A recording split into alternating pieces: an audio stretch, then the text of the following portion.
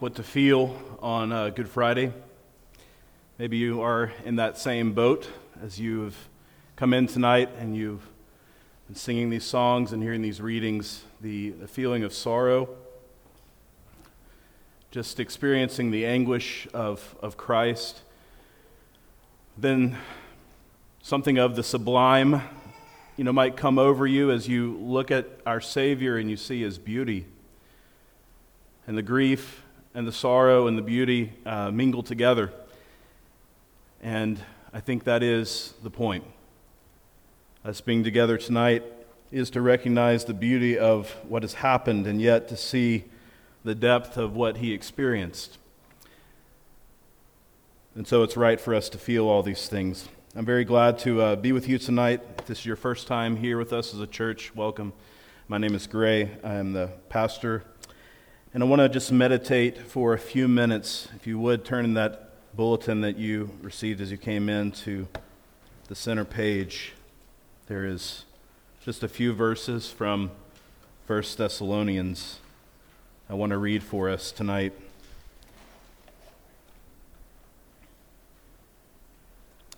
Paul says, "But since we belong to the day, let us be sober, having put on the breastplate of faith and love, and for a helmet the hope of salvation. For God has not destined us for wrath, but to obtain salvation through our Lord Jesus Christ, who died for us, so that whether we are awake or asleep, we may live with Him. Therefore encourage one another and build one another up, just as you are doing." This is the word of the Lord. Read that verse 10 again and focus on that for just a few minutes. It says that Christ died for us, so that whether we are awake or asleep, we might live with Him. I think, though I don't know, that is the inspiration for the song, "Be Thou My Vision," at least in the first verse, which tells us that, "Be Thou my vision, O Lord of my heart, be all else to me except what you art." And then he says, "Waking or sleeping, Thy presence my light." It's the presence of God, waking or sleeping. And here in that song and then in this passage as well, the idea of being awake or being asleep it's kind of a mixed metaphor, because it's talking about both being alert and being awake, meaning that you're sober-minded and you are alert, and asleep being that you are exposed and unaware. But also, it's a picture of life and death, of course.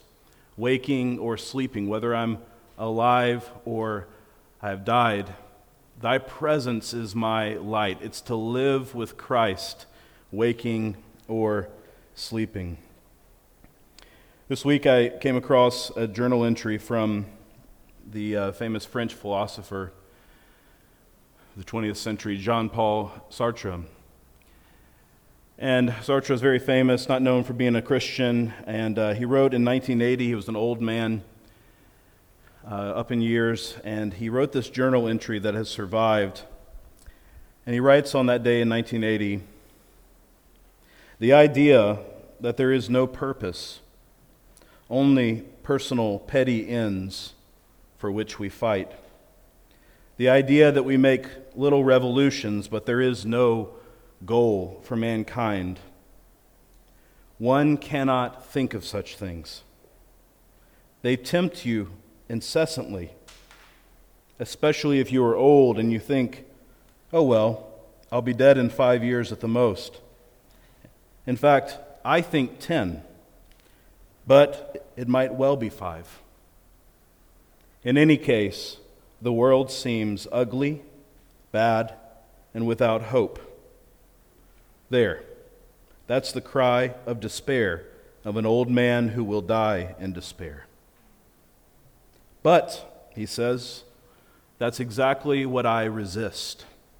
I know I shall die in hope. But that hope needs a foundation. Full stop. End of the journal entry. I know I will die in hope, but that hope needs a foundation. He wanted the hope of a future. He wanted some goal for mankind that would not be petty and just circular, but something that everybody could participate in, some kind of future goal of everyone, some kind of hope. But he recognized that that hope needs a foundation. What he saw was that there was a connection between the two.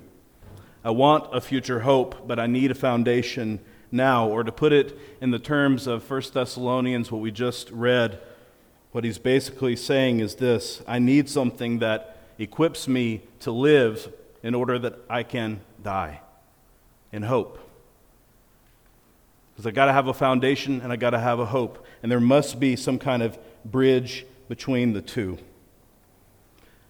He speculated that he had 10 years to figure out what that foundation was. But he admitted it could be, being an old man, as little as 5. He died 4 weeks later.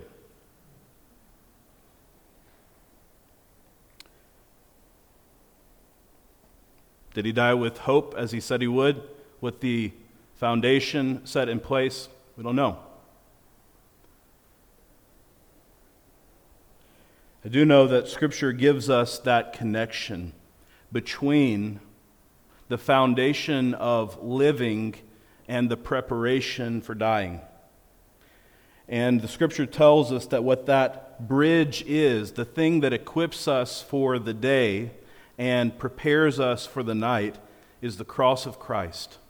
What we are here tonight to honor and meditate on, it is the cross of Christ. That's what he says in verse 10. He died for us so that. There are many reasons why Christ died, and Scripture gives us many of them, but here is one of them. He died so that, whether we are awake or we are asleep, we might live with him. It is the bridge. And so the cross of Christ equips us for the day. It gives us the foundation for our life, and also it prepares us for the night. It equips us for the day. Verse 8 reminds us that this looks like a protection over our lives. We are in the day. It is true that all of us in this room are alive and waking, alert somewhat at least to the truths of reality, perhaps suppressing them somewhat, but it's true that we're all awake here. And what Paul tells us is that there's a command here, but there's a command that comes with equipment in order to carry it out. The command is to be sober, but since we belong to the day, let us be sober. He means more than not drinking excessively there. He's talking about the sobriety of being sober-minded, being alert, being awake to what is true and real in the world. That's the command, be sober, but it comes with equipment, having put on the breastplate of faith and love, and for a helmet, the hope of salvation. 3 things that cover us, that equip us for the day. They are the things that Paul has mentioned before in 1 Corinthians 13, the famous love chapter. He says, faith, hope, and love, these 3 remain, but the greatest of these is love. And here he says faith, hope, and love, but he also says that they serve as a equipment of protection. Faith and love are a breastplate covering the guts, covering the heart, covering the internal person. If we have faith, that is a conviction of things not seen, that is a certainty of things that is internal, then that covers us. If we have a love for other people, increasingly that covers us over the heart. But also, something for our heads, the helmet of hope. It means we are protected from the thoughts of despair and from the things that insert themselves that give us that sense of hopelessness. We cover ourselves with the hope of Christ. Again, the cross is why we have these. The cross is what secures our hope. Jesus' death on the cross means that there is a hope for us secured, and there is a future guaranteed. And if it had not been for the cross, there would be no reason for that hope. So the cross is what secures our hope. The cross is what enables our love. We see with what great love He has loved us. This Christ who's laid down His life for us teaches us how to love others. And the cross is the greatest example. It secures our hope and enables our love, and it fuels our faith. Because to have a conviction, to have a foundation that prepares us, it must touch down into reality, and it must relate somehow to our salvation. This faith is not just a faith in general, it is a faith in a crucified Savior. And so we are equipped for the day, but we're also prepared for the night, waking or sleeping. Thy presence, my light. If the cross equips us for the day, it also prepares us for what is next. We reflect on our own deaths as we look at the death of Jesus tonight. It is inescapable that we do. And we as Christians, if you've put your faith in Christ, do not need to write in your journal that I want and I believe fully that I will die in hope. But that hope needs a foundation. You write instead that I will die in hope because the foundation of my life is Christ crucified. That in His death is my life. He has secured it for me. Much has been written by many old guys we call the Puritans about dying well. How do you die well? They give like 35 or 40 different answers, right? But they're all about the cross. They're all about reflecting on what Christ has done. So what does all this mean for us as we close tonight? It means practically for us that the cross is both our protection, that equipment for the day, and our hope, that preparation for the night. It is our protection. Do we come in tonight wounded? Yes, we do. All of us do. We have wounds from childhood. We have wounds from relationships. We have deep struggles. We have things that we have named to other people and things that we haven't. All of us have these wounds. Things that have been said, things that have been done, things that have been thought, things that have been experienced. And what we're encouraged to do tonight is to cover those wounds, the breastplate of faith and love, to feel the protection of God. Not just to know it, but to experience the covering of what Christ has done for us. What does the Scripture say? By His wounds we are healed. And those cuts that are in you, as real as they are, and they are real, there are deeper cuts to Christ. And He carries us as bloody as we are, and heals us and protects us. And so part of the design of tonight is for us to actually reflect on this, to actually experience the soothing that comes from His suffering, because there is a transfer.